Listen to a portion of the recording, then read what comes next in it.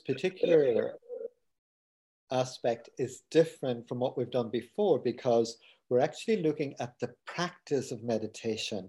So I'm giving a concrete example of how we can approach meditation, and I'm choosing two pieces of scripture, which are taken from the end of John's Gospel. My aim here is to show us how we can approach scripture so it becomes prayer. Talking about prayer is one thing, but we learn to pray by praying. That's what St. Francis de Sales says. So in this audio, it won't be a video, it's an audio, there will be 3 stages. The first stage will be looking at the piece of scripture. So if you got the chance yourselves to read it, it's at the end of John's Gospel. I think it's chapter 19 or 20 is where Peter denies Jesus, and then 21 is the resurrection of Jesus. I would invite you to read those 2 pieces of scripture first. Then I'm giving a commentary on those 2 pieces of scripture, helping us to look at it more deeply, to try and understand it better. Then having understood these 2 pieces of scripture better, then I'm going to move us into the actual practice of meditation. So the first part of this will be doing some exercises to quieten us down, to let go of our thinking, our feelings, and to move to that deeper place so we're more receptive to listen to what God wants to say to us through the scripture. And then we'll move into a more imaginative prayer, very much in the lines of the Ignatian type of contemplation. So in this, I'm going to invite us through a guided meditation to enter into the scene and then to allow that scene to become part of our experience in our relationship with the Lord, so that we end up having a dialogue with the Lord, speaking to him and listening to him.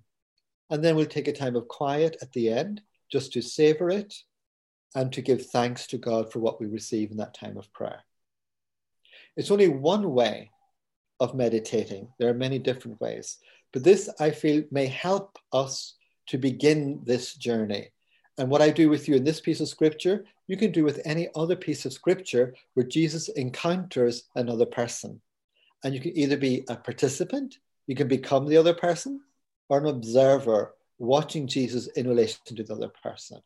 So the talk this morning is basically, the theme of the talk is let yourself be loved by God. And I'm going to focus on one of the main people in Scripture, St. Peter. And I want us to look at the journey that he made. When we look at his journey, then we can also look at our journey then as well too. And the journey of St. Peter that I want to look at begins at one charcoal fire and leads us to another charcoal fire. The first charcoal fire is when he denies Jesus, when Jesus is being tried. And the second charcoal fire is when Jesus speaks to him on the beach after his resurrection and asks him, does he love him? And he says, yes, Lord, you know I love you. So I want to look at that journey that he makes, the one from denying Jesus to arriving at the place of professing his love for Jesus, and looking at it as a journey of mercy and the journey of God's merciful love. Now, Peter is someone we can all relate to, maybe some of us more than others, because his imperfections are very obvious, and he's the type of person who says it first and then thinks afterwards. He kind of puts his foot in it, and he often says what all the other people are thinking. And sometimes it gets him into a little bit of trouble. Now let's not forget that when Peter denies Jesus at the charcoal fire, he is on his own. Jesus is not with him. So we have to remember that it is more difficult to resist the voice of temptation and the voice of the crowd when Jesus is not with us, when we're on our own. So what is the voice of the crowd today? Today, everyone is infallible except the Pope. There are no shortage of opinions, and my opinion is the truth. And we live in a world which encourages us to modernize. But does that mean we have to let go of what is truly valuable? The servant girl, when she sees Peter and holds the lantern to his face, she says, "You're one of them." And Peter says, "I don't know him." Now, what's going through Peter's mind when he denies Jesus? It's because he's afraid that if he says he's a follower of Jesus, that he will end up in trouble like Jesus. So it's fear. It's fear that prevents him from saying he knows Jesus.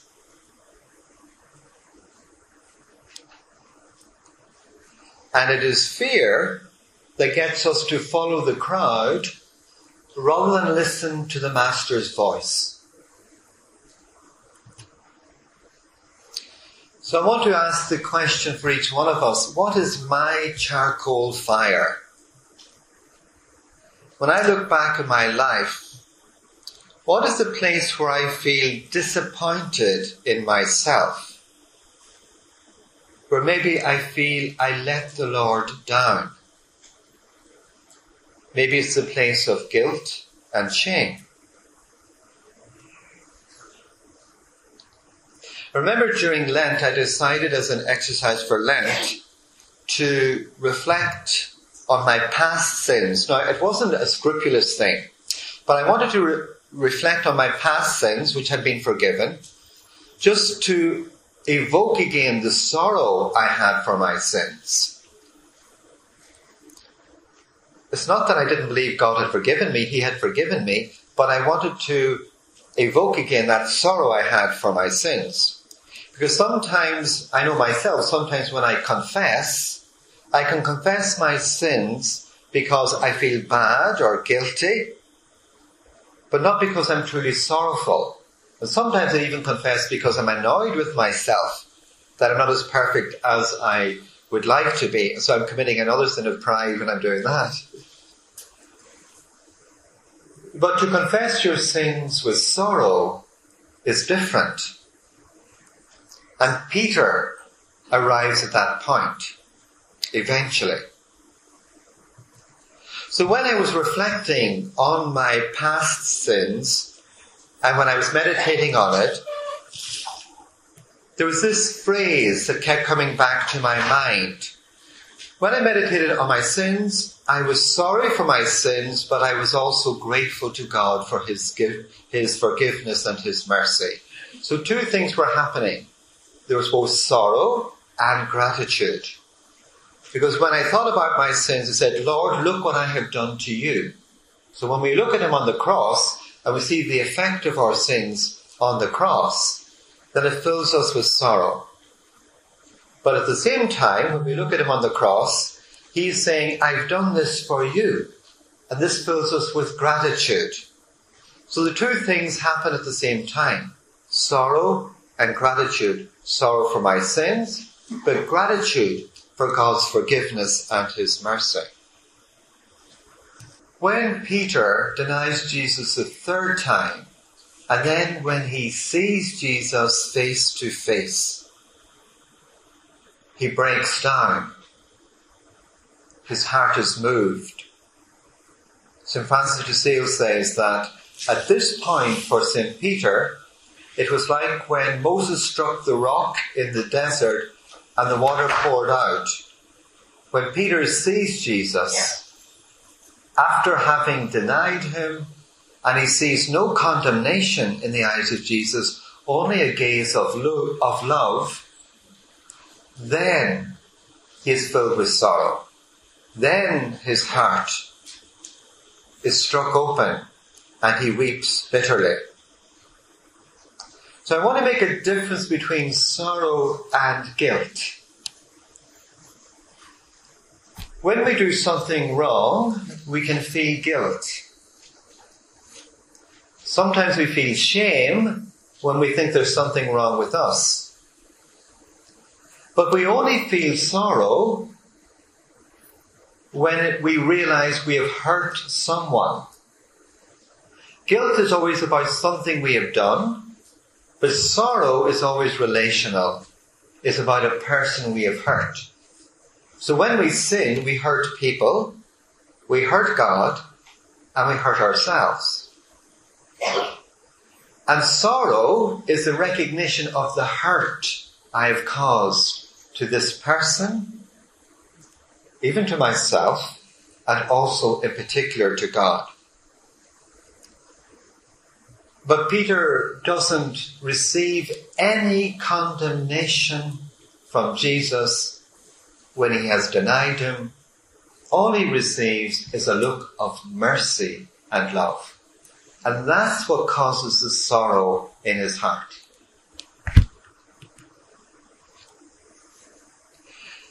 Afterwards, I wonder, whenever Peter would hear a cock crowing, did it remind him of his betrayal of Jesus?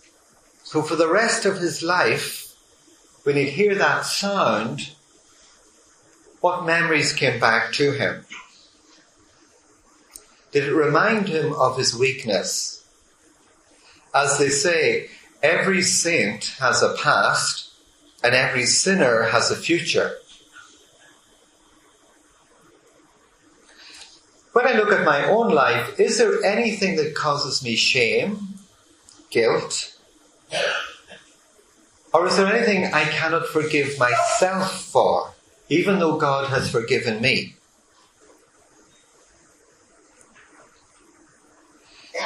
Is there anything I can't let go of?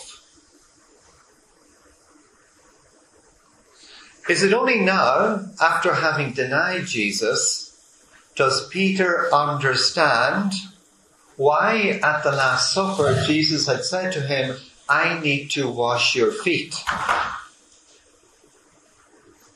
He had refused. He hadn't understood. Because he said, should everyone betray you, I will never betray you. Is it only now, in his weakness, when he has fallen, that he understands why Jesus needed to wash his feet? It's only in his weakness that he understands his need of mercy.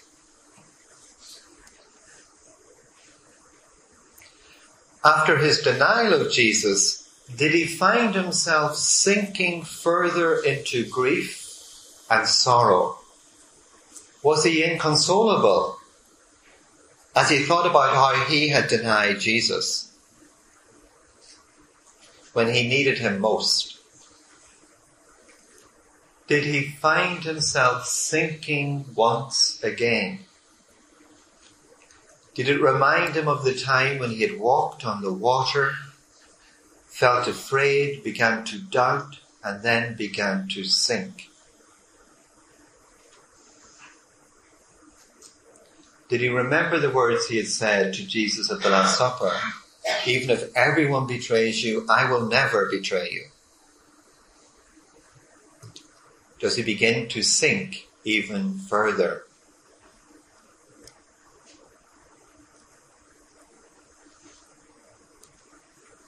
And did he find himself once again reaching out to the Lord to be pulled up into safety?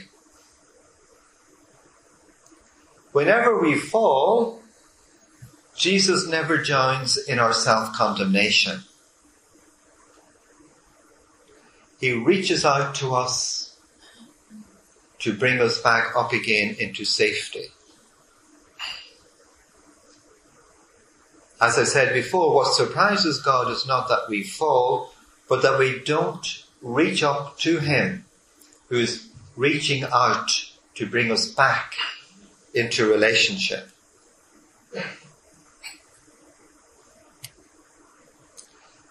What does Peter learn about Jesus from this experience?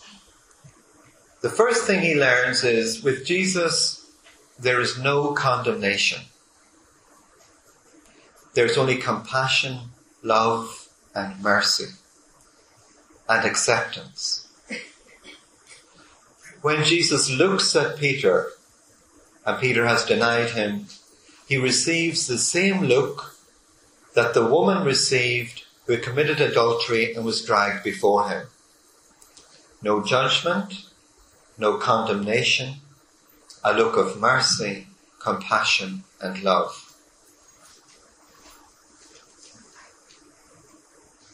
Peter also learns a truth about himself, a truth about his own weakness and his need or dependence on Jesus to be his Saviour, to save him.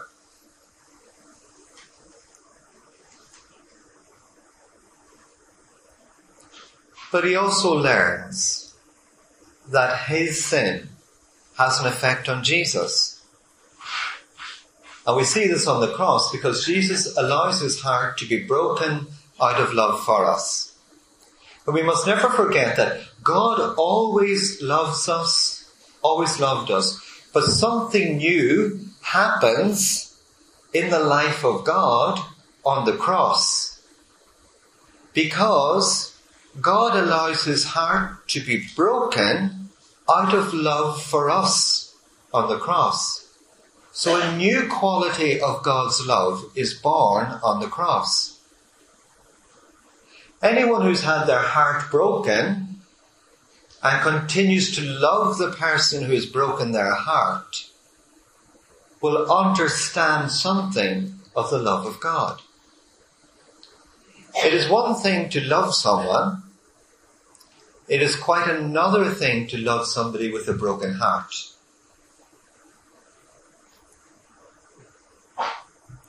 That is why after his resurrection, Jesus retains his wounds. Not to make us feel guilty because of what we have done, but to make us understand the depth of his love for us. There's a wonderful painting of Jesus meeting Peter on the beach by an Italian artist in Mackillop. And this is the time when Peter has come back to the Lord and is ashamed at his denial. He's trying to get away from Jesus because of his shame, but Jesus is holding on to him. He won't let go of him. How many times do we feel like that, for example, when we go to the sacrament of reconciliation? We're filled with shame, but Jesus is actually holding us, pressing us closer to himself, letting us know his acceptance and his love and his mercy for us, like the father in the prodigal son. The more that Peter tries to get away because of his shame, the more energy Jesus has to use to hold him. And in holding him, we can see that the wounds of Jesus almost begin to open up again. The wounds of Jesus are visible. The wounds of Peter are invisible.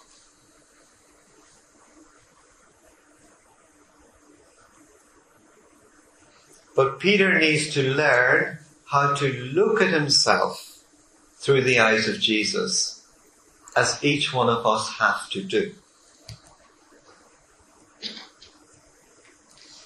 And so we move from the charcoal fire of betrayal and denial to the charcoal fire where Jesus asks Peter, "Do you love me?" 3 times. Now Peter's getting frustrated. Did you not hear me the first time, the second time? Do you not believe me? But the reason why Jesus has to ask him 3 times is because he denied him 3 times. So he knows psychologically Peter needs to know that he is forgiven each of those times. It's not that Jesus is trying to make it difficult for him. He understands Peter's psychology. He understands that Peter needs to hear 3 times that Jesus loves him. And the real interesting thing in the original text, in the Greek text, and this is not my ideas, this is because Pope Benedict points it out, is that when we listen in English to the words, "Do you love me?" and Peter says, "Yes, I love you," we actually don't see what is truly happening. You can only see it in the Greek. There are different types of love. The highest form of love is agape, which is a self-sacrificial love. A lower form of love is phileo, which is the love of friendship. So when Jesus says to Peter, "Do you love me?"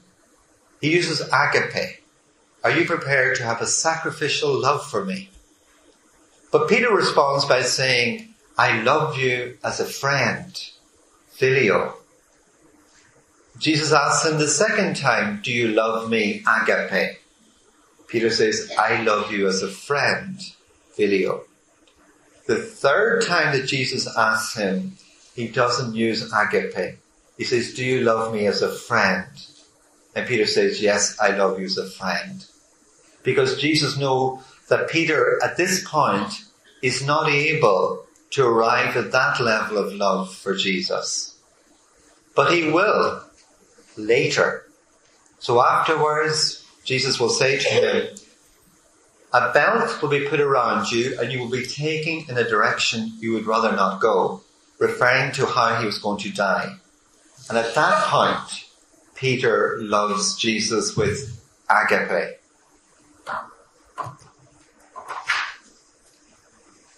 The fire on the beach is the fire of God's mercy and God's love.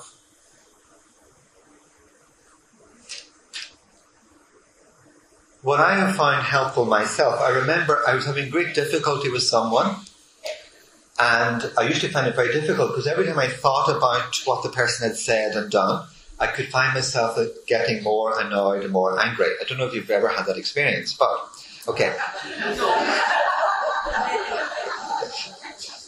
So I had to find a way of how am I going to deal with this. Okay. So what I decided to do was when I was walking, I used to be walking the dog, in particular I used to do this quite often, and sometimes these thoughts and these feelings would come up. And what I would do would be, I would imagine that my annoyance with this person was like a log, and I would place it on the fire. And I would ask that it would go up to the Lord and come back as a blessing on the person I was angry with. Now, I had quite a bonfire some days. But I must say that the Lord helped me considerably through this. And I was praying for this person because they meant an awful lot to me. They were a family member. And there was the communication had broken down, not from my side, but from their side. And I prayed this, and I did it constantly. And I prayed, after 6 years, I had a miraculous reconciliation that I could only say is miraculous. But I also know it's the fruit of prayer. Because anger, unforgiveness, hurt can close our hearts to the grace that God wants to do with us and through us. But it's important also to recognize these things in us. We can't ignore them. If I feel angry, if I feel hurt, there's a reason why I feel it. There's always a story behind it. And the Lord understands that. But it is important that we place it on the fire of His love and mercy and allow it to come back on the person who has hurt us as a blessing from God. That's what we're told to do in Scripture. Bless those who curse you. Pray for those who hate you. Okay, so this is one way which I'm offering to you that you might think or consider of doing for yourselves. I did a 30-day retreat, and during the 30-day retreat, this is why I find this piece of Scripture so meaningful for me, because it was the high point of my retreat. I was meditating on the passage of Scripture where Jesus is on the shore with the apostles. And then suddenly they all went away and there's only Jesus and myself. And we had a great chat, a great conversation. But when I went to my spiritual director, and when I spoke to the spiritual director about the experience, I talked about the fire being God's mercy, God's love, and the conversation we had. My spiritual director said to me, "So, there's fire between you." And it really struck me very forcefully. That between God and each one of us, there is fire. The fire of intimacy. The fire of love. And that fire is His Holy Spirit. That He has poured into our hearts. Whoever loves you, no matter how wonderful that love is, that love comes from the outside to you. You receive it as a gift. God, and only God, can love us from within. And he has poured his love into our hearts. The spirit of his love is in our hearts through baptism. And he loves us from within.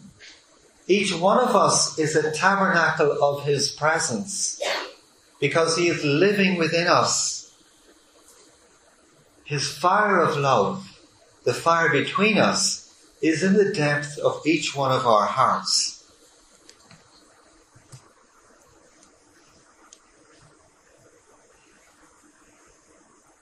And that fire of love continues to burn in the Eucharist, as St. Francis de Sales says.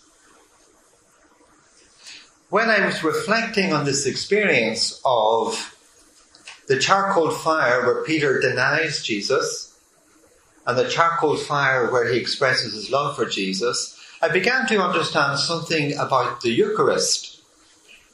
Because this is the journey we make in every Eucharist that we attend. We begin with the charcoal fire of mercy and forgiveness, which is the penitential rite, where we open ourselves to God's mercy, repenting of the wrong we have done. And he leads us from that fire to this fire on the beach where he expresses his love and his intimacy for us, the fire between us, and he enters into communion with us. We receive him and he receives us. There's a mutuality in communion. It's a mutuality of friendship and love. The heart of God enters our heart and our hearts become one. So we have the fulfillment of his promise. Father, may they be one as you and I are one. So we enjoy the relationship with Jesus that he has with his Father in and through Holy Communion. But we are called to become that mercy that we have received from God. We are called to live the Eucharist, to live Jesus, to let Jesus live in us and love through us. So I want to do a very brief meditation exercise with you, okay? Based on this. I just want you to sit up straight. And if you haven't got your eyes closed, you can close your eyes. Okay.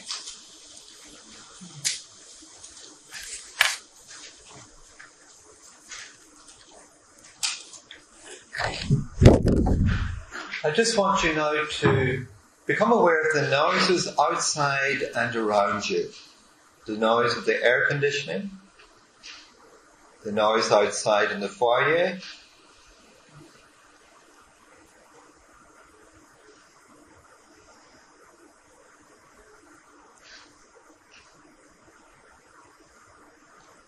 and I want you to let go of all the world outside of you and begin to bring your attention, your awareness to what you're thinking at this moment in time. Without trying to control your thoughts, simply become aware of what you're thinking at this moment in time.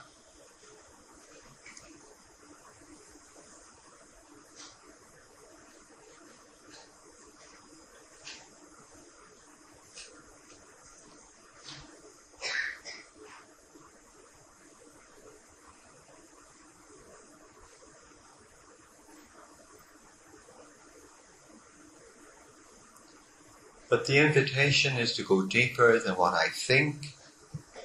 So I let go of my thoughts, knowing I can always return to them later. They will still be there waiting for me. So I move down from my mind, my head. I move down to the chest, to the area of feeling and sensibility. And I begin to bring my attention, my awareness, to what I'm feeling at this moment in time. without judging those feelings, whatever they may be. Whether I'm at peace or disturbed, whatever the feelings may be, I simply become aware of what I'm feeling at this moment in time.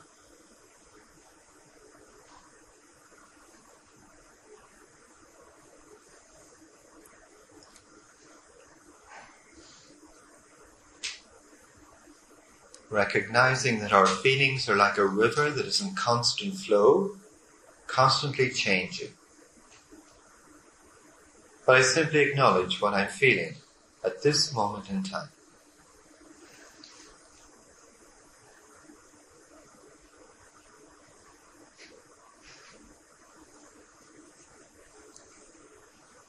And as I did with my thoughts, I now do with my feelings. I simply let them go, knowing I can always return to them later if I so desire.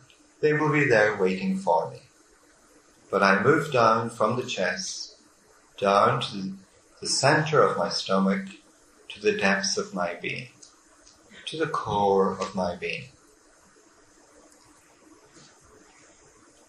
And I begin to bring my awareness, my attention to God, who is dwelling in the depths of my being. God who has poured the Spirit of love into my very heart, into the core of my being, where God has chosen his dwelling place in the depths of my being. The Father, the Son, and the Holy Spirit.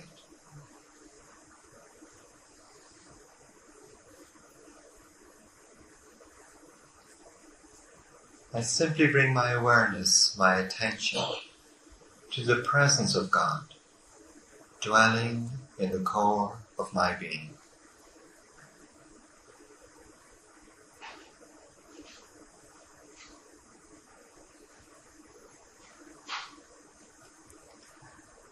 And I ask the Holy Spirit to guide me, direct me, enlighten me on this journey.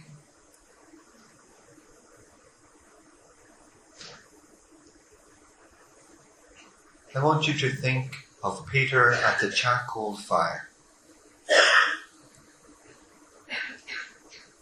He's standing at the charcoal fire and he's denied Jesus 3 times. Have a conversation with him. Is there anything you'd like to tell him that you feel ashamed of, guilty about, that you would like to let go of? Talk to him and listen to him.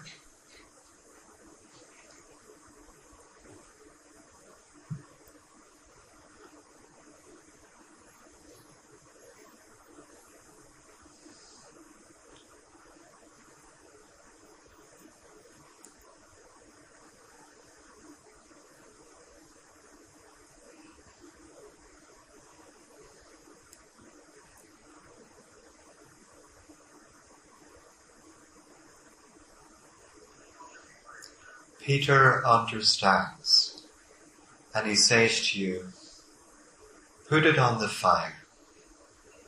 Put it on this charcoal fire. What do you want to put on the fire of God's mercy? What do you want to let go of? Place it on the charcoal fire of God's merciful love.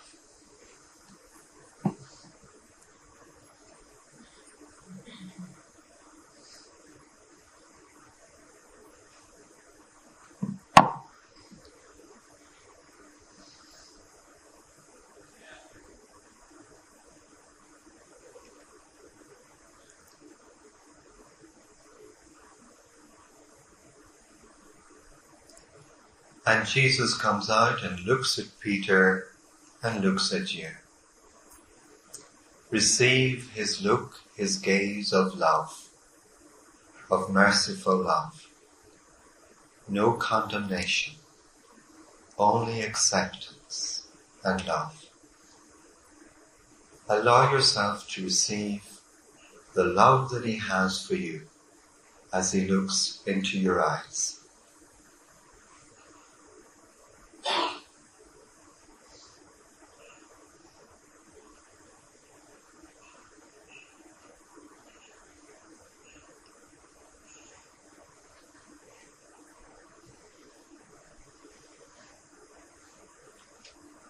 And then find yourself on the shore of the beach with another charcoal fire. Jesus, Peter, and yourself sitting around the fire of his love. Have a conversation. Talk and listen. What's on your heart? What's in your mind? What do you want to say? Let it happen spontaneously, naturally.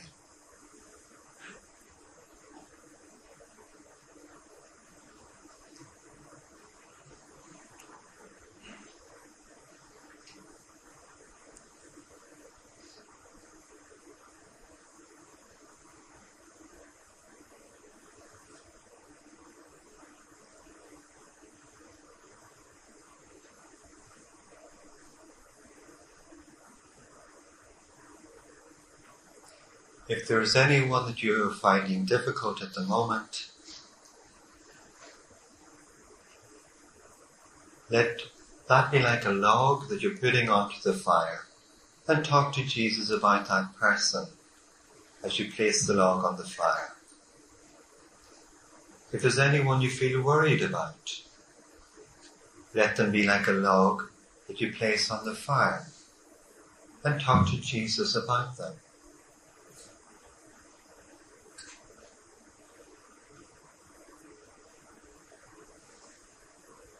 If there's any situation that's causing you distress, let it be like a log in the fire that you place on the fire of his love, and talk to him about it. But as well as talking, listen for the response. Listen to what Jesus wants to say to you.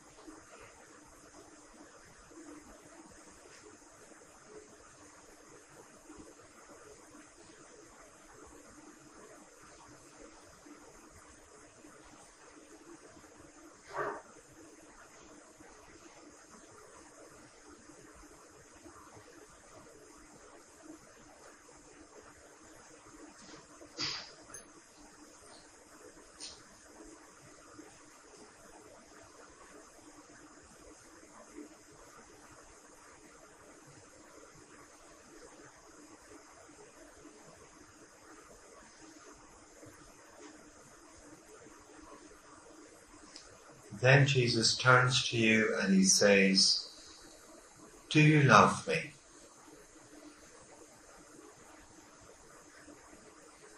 Take a moment or two before you reply to him. Do you love me?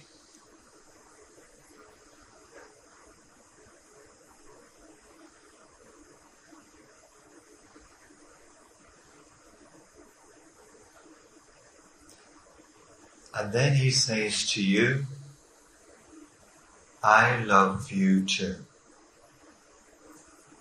I want you to hear him saying to you, "I love you too."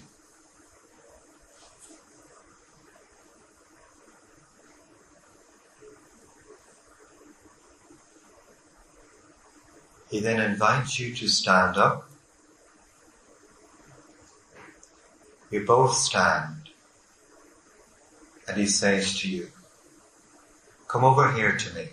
Give me a hug."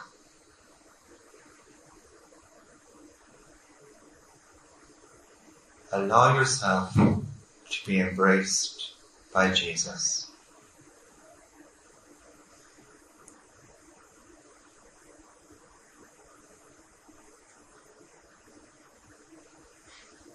as he embraces you, hear him say to you once again, I love you too.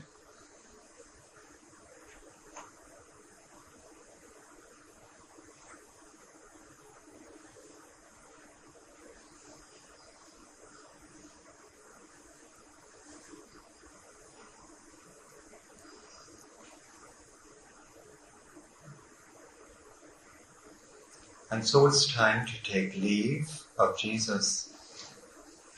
So thank him for the gift of his love.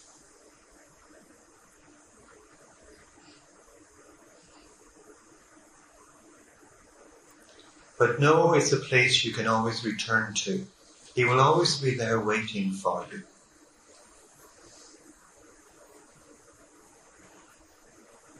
So having thanked him for his love, you find yourself once again back in the room, seated on the chair. Become aware of the noises outside and around you. And without rushing, but in your own time when you're ready, you can open your eyes.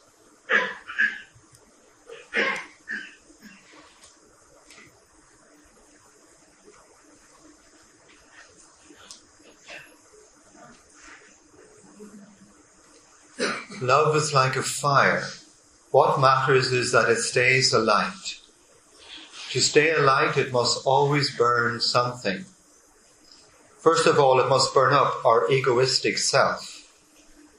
It does this by loving, which directs us towards God, by doing his will, or towards our neighbours, by helping them.